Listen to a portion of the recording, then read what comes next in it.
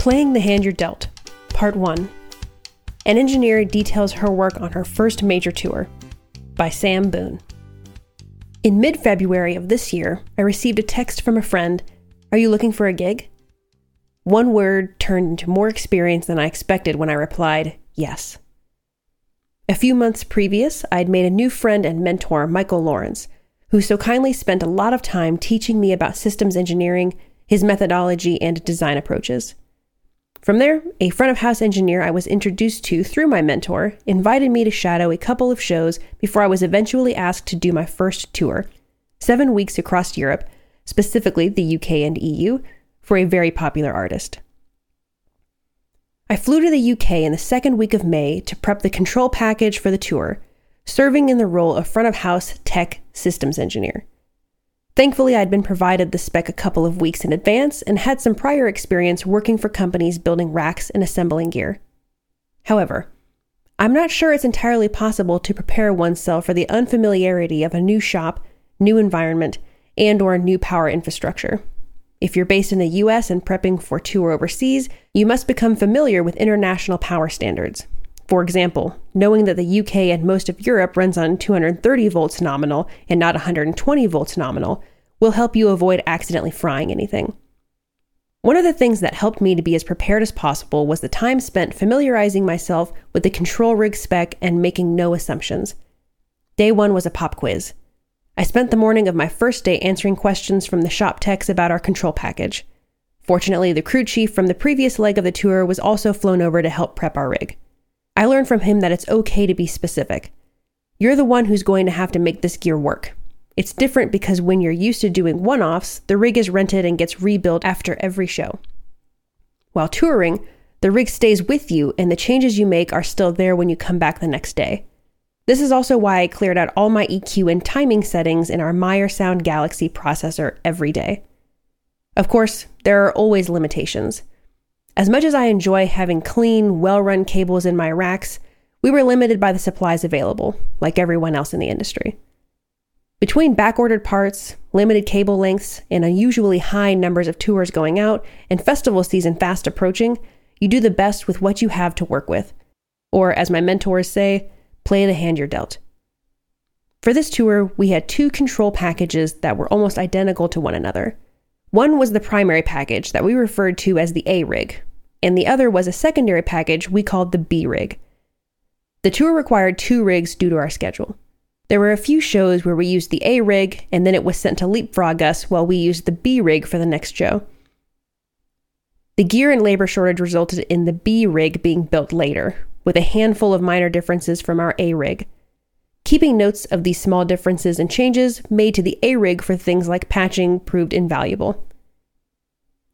Since we weren't carrying PA, there was a Galaxy 816 AES in the front of house rack that drove the system and allowed me to do a lot of our necessary processing. I carried 2 Mac Pros, one for Meyer Sound Compass, the software that controls the Galaxy processor, and one as a measurement machine. We also used a Ubiquiti Unify U6LR as an access point to allow for remote control of Compass. For measurement, I ran Rational Acoustics Smart Version 8 software on a MacBook Pro and 4 iSemcon EMX 7150 microphones. Once we made it through prep and tech rehearsals, which consisted of spending about a week in a rehearsal space cleaning up the front of house rack, testing AVB fallback, and generally helping with whatever was needed, we began the tour. It became very apparent to me the importance of details. For example, analog versus AVB fallback input-output sensitivities can affect the output overall system level when fallback is triggered. At our first show on the run in Belfast, Ireland, we tested the fallback from AVB to analog and found a 2 decibel difference in overall SPL through the system.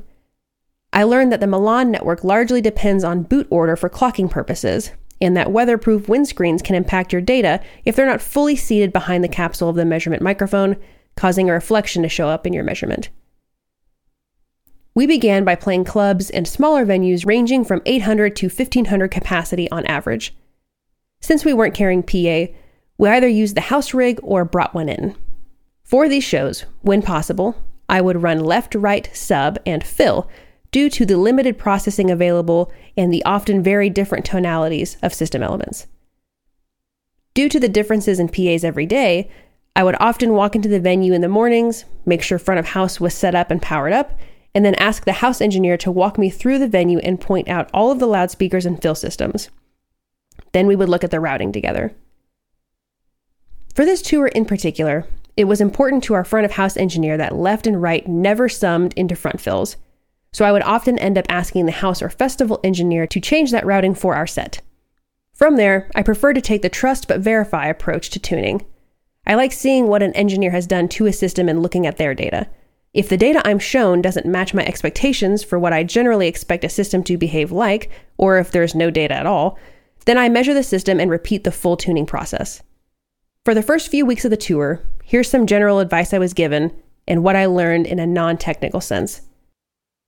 It doesn't matter if you're the most qualified person for the gig. You're the one doing it. Everyone is always learning. Don't be afraid to ask for help. Just give it a go first because someone will ask you what you have already tried. Get good luggage. No one wants to drag around a suitcase missing a wheel. Set your alarms as soon as you get to your bunk or hotel. Mental health is important. Do something to put your mind at ease when you can. Whether it's meditating or running, do something that keeps you going. If you have dietary restrictions, bring or buy snacks and let your tour manager and coordinators know. If there's a repeated issue regarding your food, don't be afraid to say something. The days get longer and you must fuel your body to do your job. Carry cash for production laundry or be prepared to do your own laundry on off days. Bring power adapters and spares. I carried 3 phone chargers, one for the front of house workbox, one for the bunk, one for my backpack. I also brought a tri-tap and was very glad that I did. Always do your homework, whether mixing a show, flying PA, or even reading a day sheet to the end. Know that if you're on tour with numerous fly dates, sometimes you can ride your larger checked luggage in the truck if you don't need it.